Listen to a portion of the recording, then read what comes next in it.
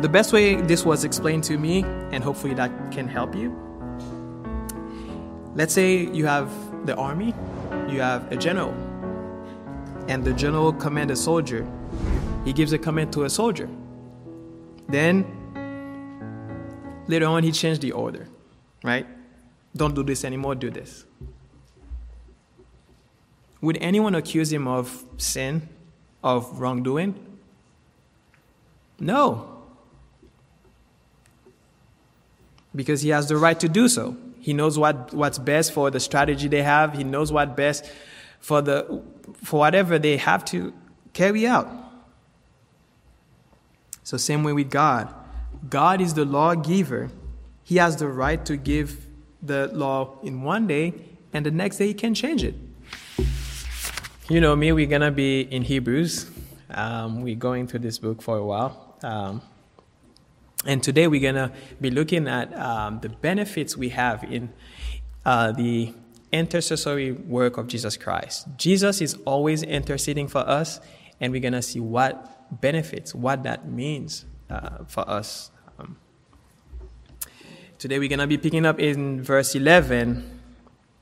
And before we do that, I know I have spent a lot of time in Hebrews, and we look at many little things, and many things that the author alludes to.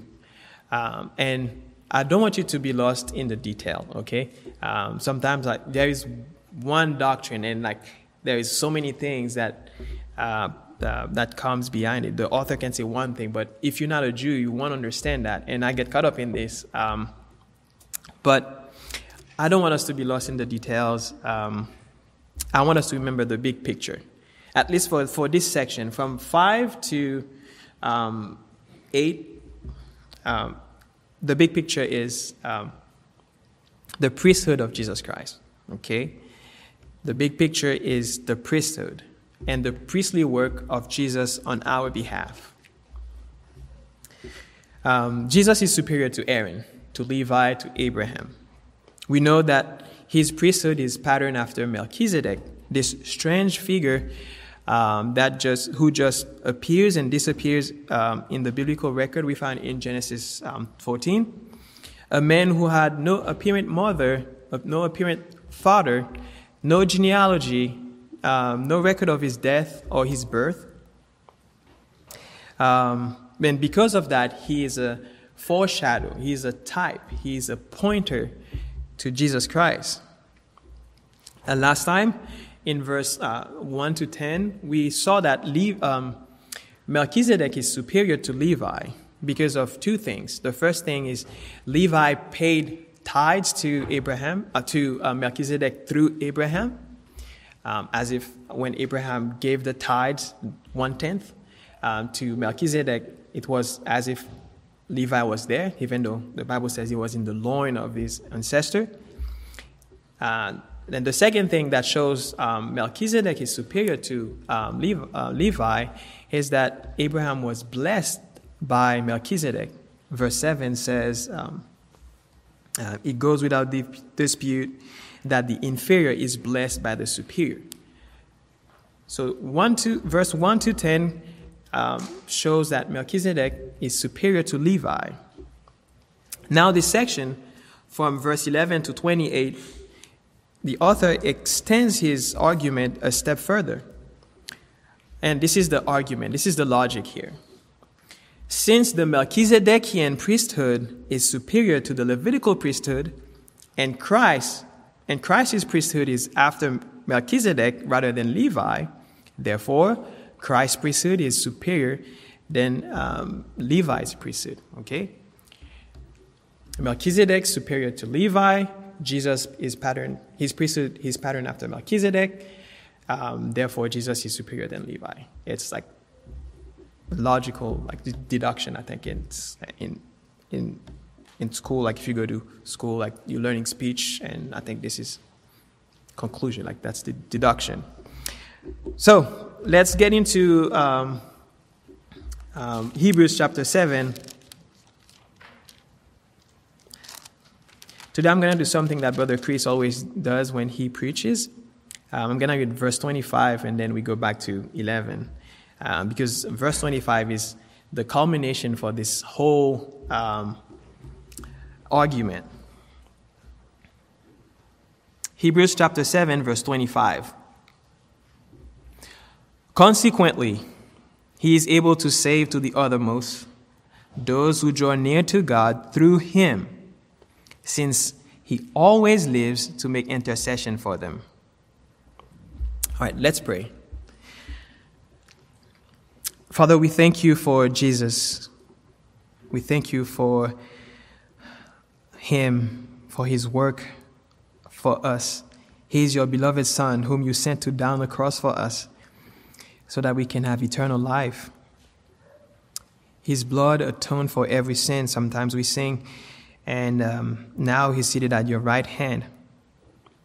We want to grasp this truth, this reality that he's our high priest right now. Help your church to grasp this and be encouraged and press on. Speak to your people. Speak to your church. We will not be encouraged to strive, to persevere until the end. All for the honor and glory of Jesus Christ. Amen.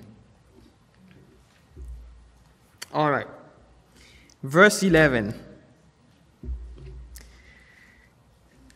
Now, if perfection had been attainable through the Levitical priesthood, for under it the people received the law, what further need would there have been for another priest to arise after the order of Melchizedek, rather than one named after the order of Aaron?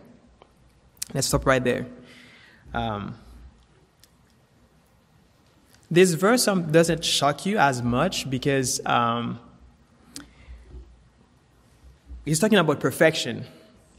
But if you are a Jew, if you have this history of priesthood, sacrificial system, the Levites, when someone say abandon all these and embrace Christ, that would be like a shock to you. Like, we are not tempted to go back to the Levitical priesthood. We don't have these temptation. We have other things, and we're gonna see. I'm gonna touch on those as we go. But imagine like what would be a culture shock for us these days. It would be, let's say, I'm gonna say something crazy. People like they run a whole business on their phone. Like they send emails, they send text messages. Like they like fire people on phone. Like it's the means by which our culture function these days. So this verse like doesn't faze us because we're not tempted to go to Levi. We're not tempted to go to the sacrificial system. But we have temptations. We have many things. Some people they want to go back to alcohol, drugs. Some people they're tempted to go to pornography, addiction to something like. But all this is temptation that the enemy or the world or your flesh put in front of you to settle for something less than perfect. Your enemy, the devil, the world, your flesh, is always tempting you to settle for something less than perfect. But the author is saying, like, don't do that. And we're going to use his example, like, to see we need something perfect, right? Now, if perfection had been attainable through the Levitical priesthood, perfection is the issue here. The whole argument about superiority, inferiority, it all boils down to the issue of perfection. Like I said, our generation cannot grasp this notion because whenever you talk to people, they're like, we humans, no one is perfect, and it's okay. But they don't realize by saying this, they're screaming at the state of their soul. We are in the state of imperfection, separated from God. Yeah, no one is perfect. Many churches these days don't even know what it means to be saved. They even let people believe that they can do the best they can to go to heaven. Perfection is absolutely necessary to go into heaven. People think because God is loving, Yeah, God is love. He should accept us into heaven, and he should overlook our failures. He should overlook our sin, as if the loving God should sweep under the rug our sin and accept us as is. Nowadays, Christianity is watered down to this. Go on. Go as you wish. God has a wonderful plan for your life. Live however you want, however you can. Try your best. Even if there is no show of growth in your life. After all, the man upstairs is loving. But, flip my page here.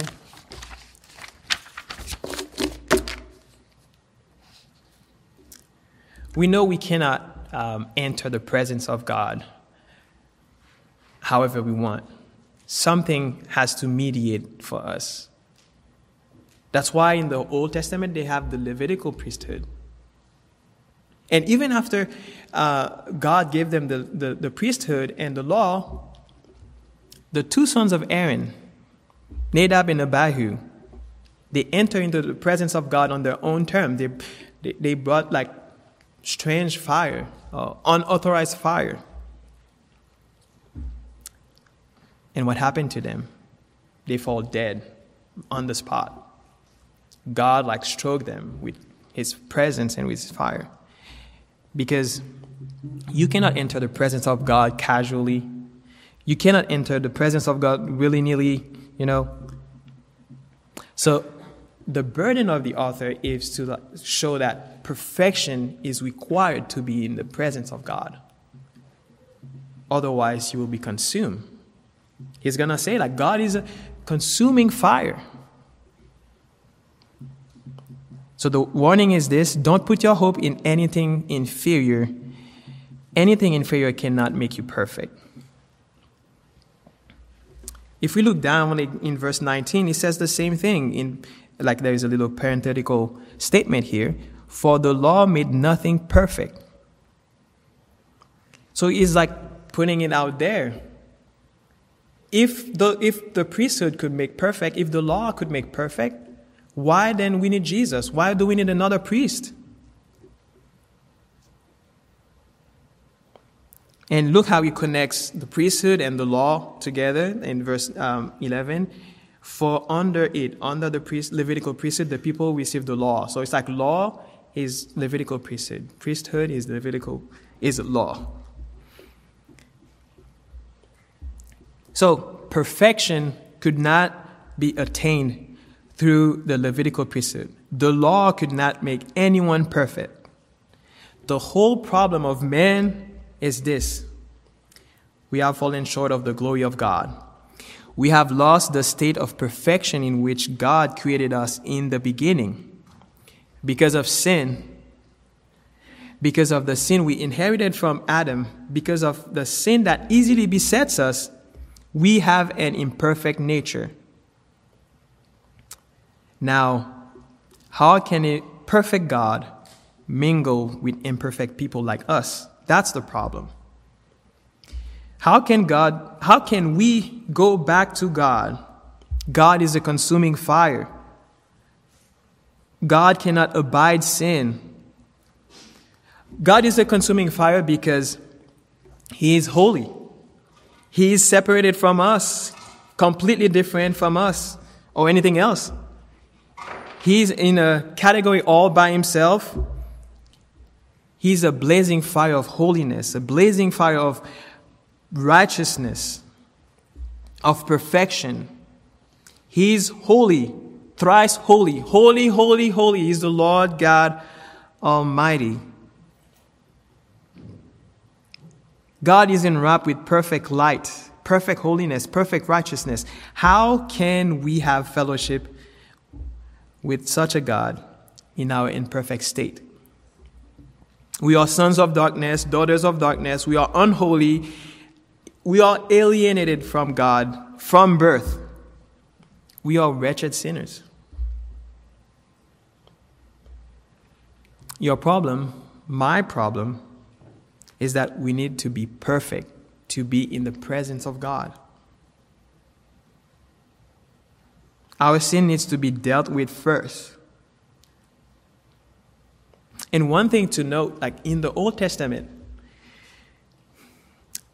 the sins of the people were dealt with, but not completely, not eternally, not fully. The penalty still needed to be paid. And the constant sacrifices, the constant shedding of blood, the high priest going into the holies of holies every year, and the same thing repeats next year and the year after that, and over again, is a reminder.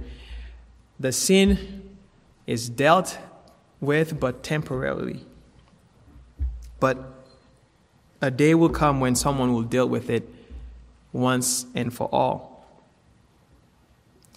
People, even Christians, believe that forgiveness of sin can be obtained to the sacrificial system. When someone would kill a lamb, a goat, a turtle dove, a bull, they would think that this is what could take away sin. Even nowadays, I used to think the same thing. People would say things like, I'm glad I'm not living in the Old Testament times because I would have to possess large property with livestock, especially somewhere where there is no HOA, right? And every day I would have to bring an animal to have my sin forgiven. Oh, I'm glad I don't have to participate in those bloody rituals. I'm glad I just need to believe in Jesus Christ. I used to think like that. Many Christians think like that. They think like killing an animal would forgive your sin. But no, the sacrificial system was never meant to forgive sins. The system was a pointer to what ultimately forgiveness requires. What would it take to truly be forgiven of our sin? One sacrifice. The Levitical priesthood and the sacrificial system were a constant reminder that someone, someday in the future, will come and die on their behalf. And that's what will ultimately get rid of sin. It was not the daily sacrifices. It was not the Day of Atonement. And us, living on this side of history, we know when that happened. 2,000 years ago, the Son of God, Jesus Christ, bore our sin in his body. He bled and died to purchase our forgiveness. What can wash away my sin? Nothing. Nothing but the blood of Jesus. The argument here is the priest would offer sacrifices for the people, and they were commanded by law to do so.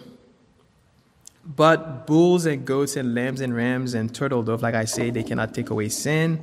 We read that in Hebrews chapter 10. Therefore, we need a new priest to arise and supersede the other priesthood. That's why the Lord, through David, in Psalm 110, prophesied that the King Messiah will come, but also he will be a priest. And the Lord was saying, I'm going to be replacing the priesthood with a better one, a new one. And the other thing I wanted to point before I go to the next verse, like we don't understand this concept of priest really. Some of you maybe were raised Catholic, and Catholic, they have priests, right? But not only Catholics have priests. I spoke to some of my coworkers. There is a Hindu temple like maybe 5-10 minutes from where we work, and they have priests. In Haiti, they have voodoo priests. But the biblical definition for a priest is this. It's simply someone who represents you before God. Someone who goes for you, who stands before God and talks to him on your behalf. So in the Old Testament, when someone sinned, they had to go to the priest, bring an animal, they would kill it, and the priest would take portion of the flesh and some of the blood and put it on the altar, wave it before the Lord, and sometimes bring it into the holies and even the holies of holies and sprinkle the blood on the mercy seat. So that was a big process, and if you go read in Leviticus, you see the requirements for all that. Only the priest could serve in the holy places, though. And the high priest, once a year, could enter the holies of holies. So the people, really, they were kept afar, kept separated from God. The Lord was living in their midst. The Lord was, you remember at the end of Exodus, the Lord gave Moses the instruction to build the tabernacles and what materials to use and things like that. And Moses could not enter. And then the Lord says, you need to do this. And that's why we have Leviticus. After the Lord goes over the requirement to be in his presence, then Moses was able to enter the temple. So, but even the tabernacle. But even then, the people were like kept afar, kept separated. So they could not have this privilege that we have today to enter into the presence of God. We are privileged. We have access to the throne of God. We don't see it because God is not in our midst, like it's not tangible, but it's a spiritual reality of each and every one of us. We have access to the throne of God. So with the Levitical priesthood, that couldn't be achieved. The people were kept afar. The priest would serve like up to the holies. The high priest will be all the way, could enter all the way to the holies of holies, but once a year.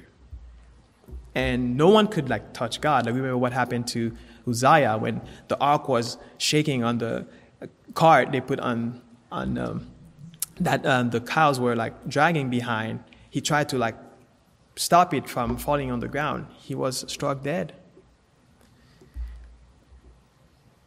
So, no perfection can be attained through the Levitical priesthood, through the law. And we have a new priesthood after the order of Melchizedek that came to replace and supersede that. Verse 12. For when there is a change in the priesthood, there is necessarily a change in the law as well. This verse is very important.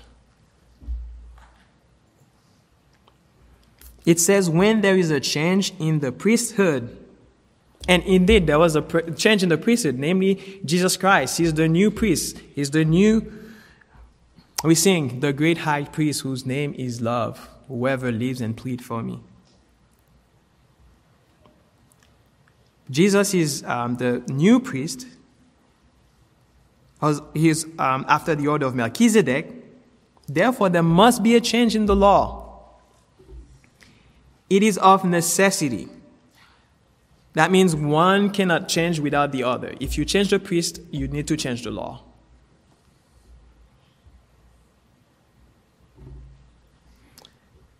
God was establishing how things work in the Old Testament. But people would say, why do we have the Ten Commandments still today? Like, what do we do with those? Do we have to keep the Sabbath? What do we do with the dietary laws? The civil laws? There were like 613 of them. But let this verse put you at rest. There is a change in the priesthood. Therefore, there must be a change in the law. That's why Seventh-day Adventists, like they sometimes when you talk to them, they put like this indictment on you. Oh, you need to observe the Sabbath. No, the law changed. But you can ask yourself this. Wasn't the Levitical priesthood something that God commanded? How can he replace it? People say, I want to live by the law until this day, right? But they can't. The standard is perfection, and you cannot attain that by yourself. Now, you can ask, why would God replace something that he already had? He can do so because commandments are never permanent. A commandment is never permanent. The best way this was explained to me, and hopefully that can help you. Let's say you have the army, you have a general, and the general commands a soldier. He gives a command to a soldier. Then, later on, he changed the order, right? Don't do this anymore, do this. Would anyone accuse him of sin, of wrongdoing? No. Because he has the right to do so. He knows what's best for the strategy they have. He knows what's best for whatever they have to carry out. So same way with God. God is the lawgiver. He has the right to give the law in one day, and the next day he can change it. That's why when Jesus came, he said, you have heard it said, but I say this. Or he said things like, the Son of God is king over the Sabbath. Like, he's Lord over the Sabbath. It's because he's the God, he's the lawgiver. He can change the commandment. There is no wrongdoing in God. Who are you, a man, to find fault with God? No. He's the commander-in-chief. He's the God in power. So he can change the commandment. That's his right to do. That's his prerogative. So, if the priesthood change, the law must change. And there is a way now we interact with the law. I have the Reformation Heritage Bible. I have copied the Living by the Ten Commandments, what it means for us Christians. I'm not going to read it, but he explained how we can live our life in light of the Ten Commandments, how to understand like Christ purchased righteousness for us. Now we obey the commandments because God put the law in our heart and our desires is different. Like we love the atoning work of Christ. Now it's like something that the Holy Spirit empowers us to do. So I'm not going to read it. It's like almost a sermon in itself, but I can share with you if you are interested. But yeah, God has the right to change the commandment. And why? Like I said, the whole problem is man drawing near God. We need to go back to God. And how can we do that? The Levitical priesthood could not make that happen. So therefore, God gave us a better priest and a better covenant, namely Jesus Christ. And if we read down in verse 19, the second part of the verse, he says, for the law made nothing perfect, but on the other hand, a better hope is introduced, through which we draw near God. We have a better hope in Jesus Christ, so we can draw near to him. So with the new priesthood, we have a better hope of drawing near God. We don't draw near him on the basis of law keeping, on the basis of rules and Sabbath and things like that, because the law had changed.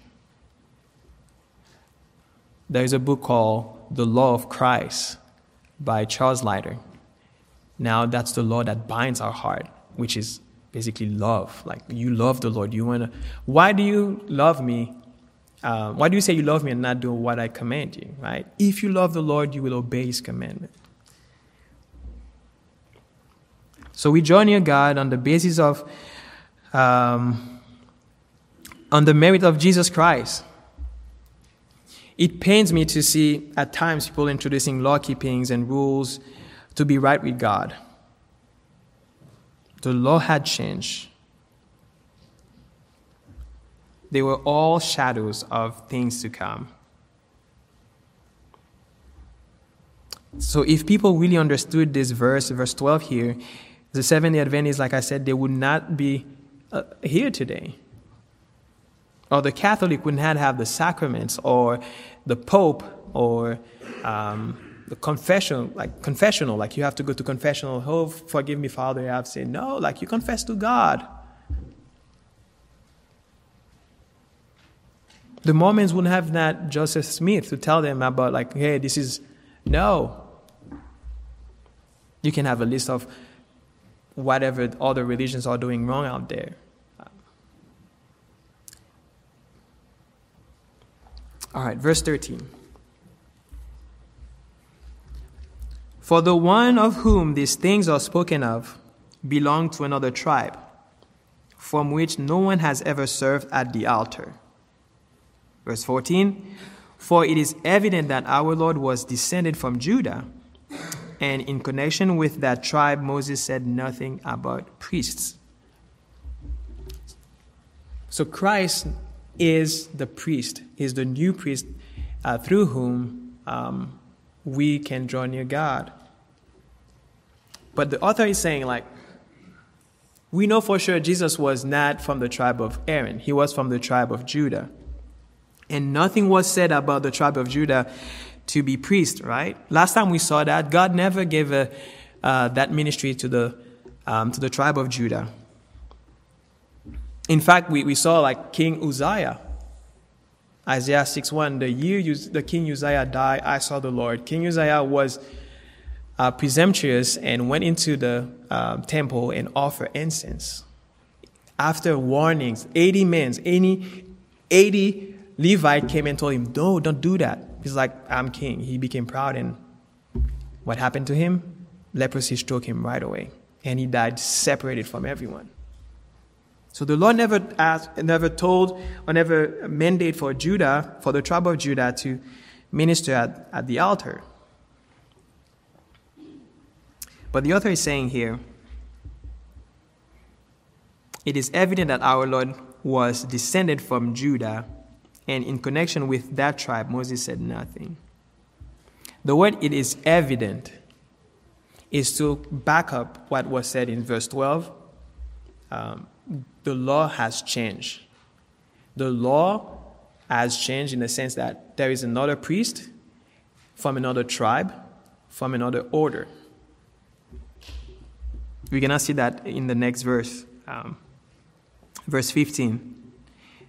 This becomes even more evident when another priest arises in the likeness of Melchizedek, who has become a priest not on the basis of legal requirement concerning bodily descent, but by the power of an indestructible life. If I haven't mentioned that before, now we're getting into the meat. Remember back in chapter 5, he says, I want to tell you about Melchizedek, but I can't because I can only give you milk. You are a baby in faith. You became dull of hearing. I cannot give you this meat. But here is the meat. Here is the big portion to chew on. It became more evident. God doing away with the Levitical priesthood is more evident because Christ came and he's from a different tribe, he's from a different order. That's the proof. That's the only proof you need. And Christ is not priest because of what is written in the law. But he says what? By the power of an indestructible life. The law was dealing with only the temple existence of Israel, how they should live their life. I heard a pastor said the Ten Commandments will be the constitution for Israel, and the law, the 600 plus law would be like the civil law, how to live day to day. So the law was dealing with the temporal existence of Israel. And even though people were like doing all these sacrifices, coming near the priest, forgiveness could not be obtained, even on the Day of Atonement. The priests were commanded by God to serve, and the office was received by lineage. So again, Aaron received the promise, you're going to be serving before me, you're going to bear the iniquity of the temple you're going to be serving on behalf of the people. And if someone is not from the lineage of Aaron, they cannot be high priests. They cannot be serving before God. Even though it took 1,500 years before Jesus Christ came on the scene, but we know it was worth the wait, so to speak. We needed Jesus to come to make a way for us into the presence of God. Why? He says it here. The other priests, they became priests based on a legal requirement, but Jesus, he has an indestructible life. This is based on his deity. You remember, Melchizedek it looks like he lives forever, but this is pointing to the reality that Jesus Christ is eternal. He lives forever. His life will not be destroyed. He was crucified, was buried, put in the grave. On the third day, he rose again, and now he lives to intercede for us. His life cannot be destroyed. Levitical priests, they received the office by the law, but Jesus, by his own power, because he's God, he's eternal, by the power of an indestructible life. Verse 17. It is witness of him, you are a priest forever after the order of Melchizedek. This verse is also repeated later on. This is the prophecy that David received, that my descendant, the King Messiah, will also be a priest. Verse 18. For on the one hand, a former commandment is set aside because of its weakness and uselessness, for the law made nothing perfect. But on the other hand, a better hope is introduced through which we draw near God. Verse 20.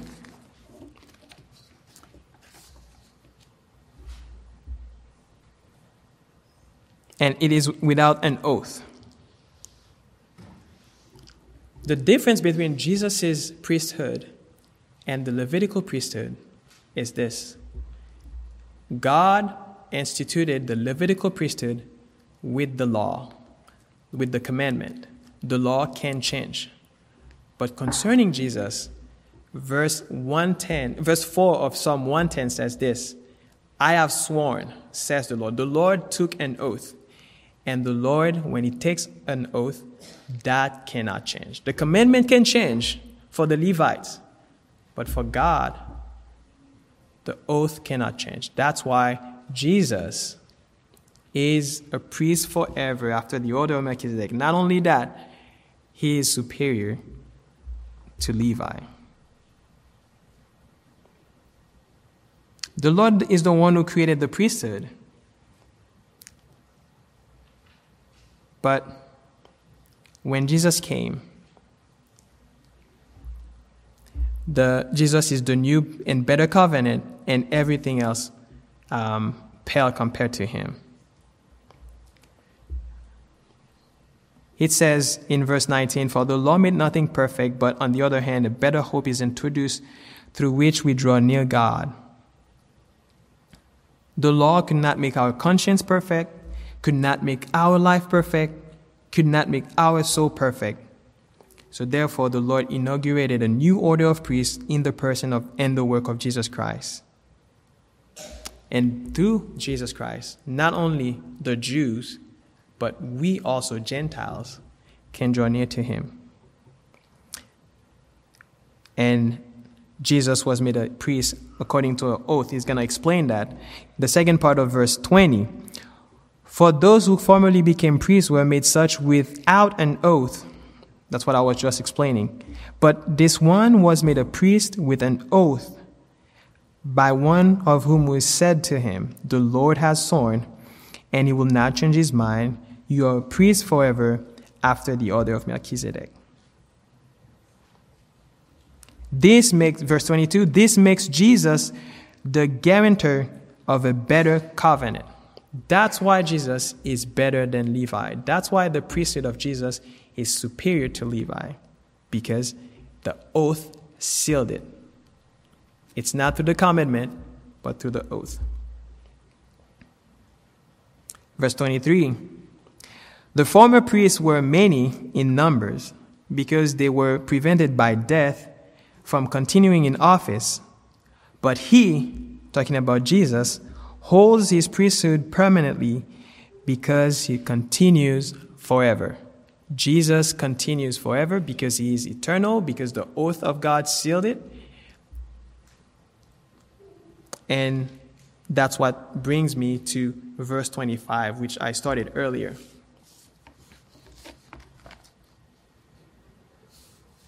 Verse 25.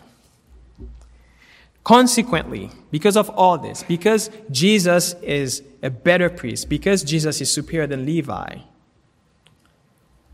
therefore, or consequently, in regard of all these things we just mentioned, he is able to save to the uttermost those who draw near to him, those who draw near to God through him, since he always lived to make intercession for them. Three things in this verse. The first one, consequently, he is able to save to the uttermost. Jesus is able to save you and I to the uttermost. That's the first benefit we receive from him. He can save us to the uttermost. Remember back in chapter 6, I was dealing with the different views about it is impossible for someone to receive repentance. Jesus is able to save you to the uttermost. Why? The third part of the verse explains why. Since he always lived to make intercession for them. So he can save you to the uttermost because he's always and forever interceding for you. I will be able to enter the presence of God one day. Why? Because of the intercessory work of Jesus Christ.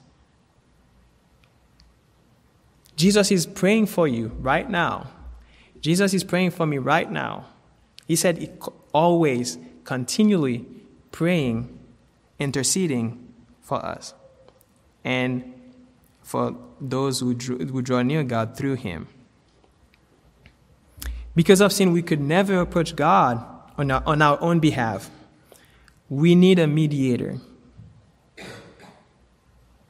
On this side of the cross, like I said, things seems to be easy. Like when we pray, you grew up like your parents say, hey, say this prayer, pray over your meal, pray this. We don't think about this priesthood thing. We don't think about this mediator, this intercessory work of Jesus Christ. We just think we can pray God and we won't be consumed. But right now, Jesus is interceding for you and me. You always need a bridge to fill the chasm between you and God. The Old Covenant allowed Israel to come this much close to God, but it was an imperfect system. But Jesus Christ make a way through his flesh. In Hebrews 10, he says, he made a way through his flesh, through the veil, and now we have access to God.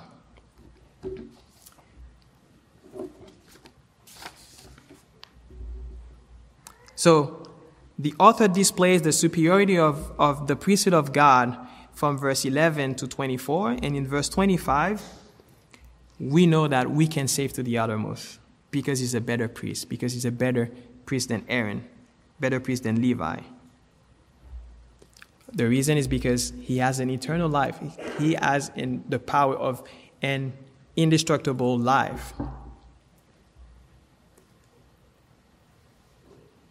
So the reason you can keep on counting on Jesus to be saved and be saved to the uttermost, to be saved forever, it's because he keeps interceding for you. The other way around would be this. If he stopped praying for you, you will not be saved to the uttermost. So we need him to constantly praying for us. Again, going back to the three enemies of our soul, the world, always tempting you to fall on your face. Your flesh, trying to seize and find opportunity to make you fall into sin. The enemy, always attacking you. You need his intercession.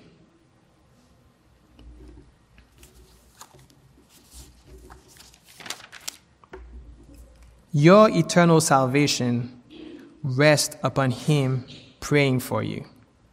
My eternal salvation rests on him continually praying for me. Now, the application. What does that imply for me and you? The verse says, he can save to the uttermost. What do we need saving from? The Father. You need to be saved from the wrath of God. Like I said in the beginning, we are separated from God. We cannot enter the presence of God. We cannot enter this blazing, consuming fire of holiness. Otherwise, we're going to be in one moment disintegrated.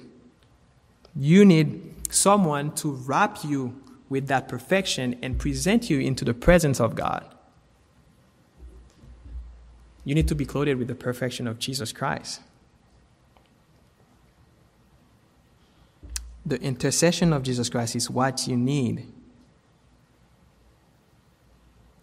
Christianity is not clubs like this day. Like, I have my buddies. I meet them at church.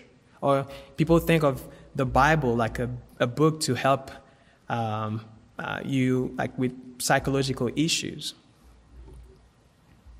No. The Bible is a book about Jesus Christ and how he made it possible for you and I to be right with God.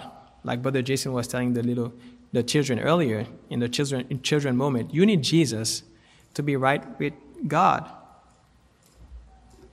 So the Bible was written to help us get right with God. Our problems, it's not broken marriages. It's not rowdy children. It's not a problem at work. Our problem is sin. And Jesus Christ came to fix the problem of sin. Unless him, as the high priest, takes you and brings you into the presence of God, you are in big trouble. But when we put our faith in Jesus Christ, the Bible doesn't say you're going to have the best marriage ever. You're going to have behaving children. No. Those are byproducts. Those are benefits. But being right with God is what we need. We need to draw near God. That's why he says those who are being saved, they can draw near God and you won't be consumed because Christ is interceding for you. So that's the first application. It's like we can be in the presence of God. We can be saved from the wrath of God. And don't think God is mad at you and Jesus is loving and trying to reconcile the both of us. No. This idea of priesthood, this idea of someone to come in the presence of God on your behalf was God's plan, right? We know the role of the Trinity. The Father decrees and the Son carries the plan of the Father. So God, with sending Jesus to be our priest, to be the sacrifice, to be the one who died on the cross, to bear our sin, that was God's idea. So God is not this ogre that needs to be satisfied. He's a loving Father. It's because of sin, because our imperfect nature, we cannot get into him. But he made the provision from the beginning, sending Jesus Christ to be our continual intercessor. So, God, priesthood, man, that's the whole issue. Or that's the whole picture. And we all have this access to God through Jesus Christ. The second application is that salvation is not something static. Like we teach our children, we are saved by grace, and justification is in one time, it's a one-time thing. Yes. But I don't look back to my justification and I'm like, hey, I'm saved. No, continually, I need Jesus to pray for me. We are saved. We are being saved. And we will be saved. Salvation is a continual thing. And this idea of those who draw near to him is a continual thing. Like we continually draw near God to find help because Jesus is continually interceding for us.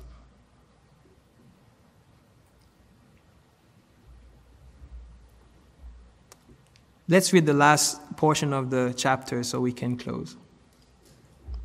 For it was indeed fitting that we should have such a high priest. It was fitting. It was according to the perfect plan of God. It was indeed fitting that we should have such a high priest, holy, innocent, unstained, separated from sinners, and exalted above the heavens. This is where I got everything I said in my sermon, because it's right there. Jesus, his nature, his deity, his perfect righteousness makes him a better high priest than the Levitical priests.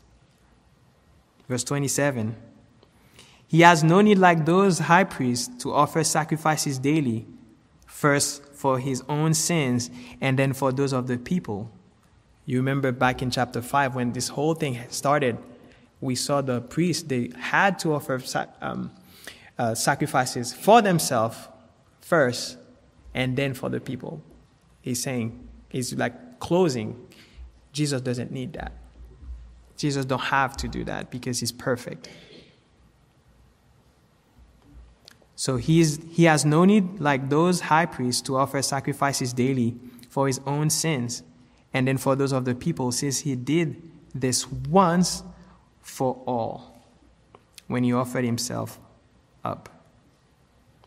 For the law appoints men in the weakness as high priest, but the word of the oath, going back again or referencing again Psalm 110 verse 4, the Lord sworn, you are a priest forever after the order of Melchizedek. So the word of the oath, which came later than the law, appoints a son who is being made perfect forever. So Jesus is forever our high priest.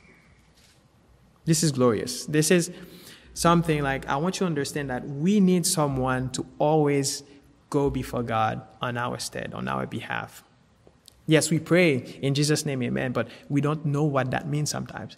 Jesus is right now standing before God and us because we not yet transformed. We know like what we will be.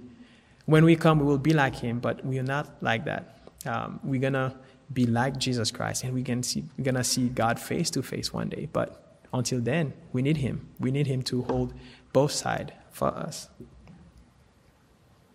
That's the beauty of the new covenant. Whoever believes in me, though he died, he will live. Because Jesus lived forever. Because Jesus interceded for us forever. Let's pray.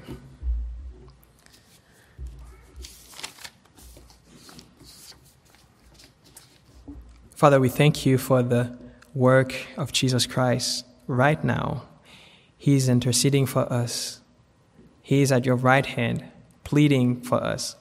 When the enemy is accusing us, when the world is attacking us, and when our own flesh trying to drag us down, we can look to him. Upward I look and see him there, who made an end to all my sin. We thank you for him. We thank you. We have 10,000 reasons to sing, Lord, and it's not going to be enough, Lord, for what you've done for us in your Son, Jesus Christ. We thank you. We bless your name. Amen.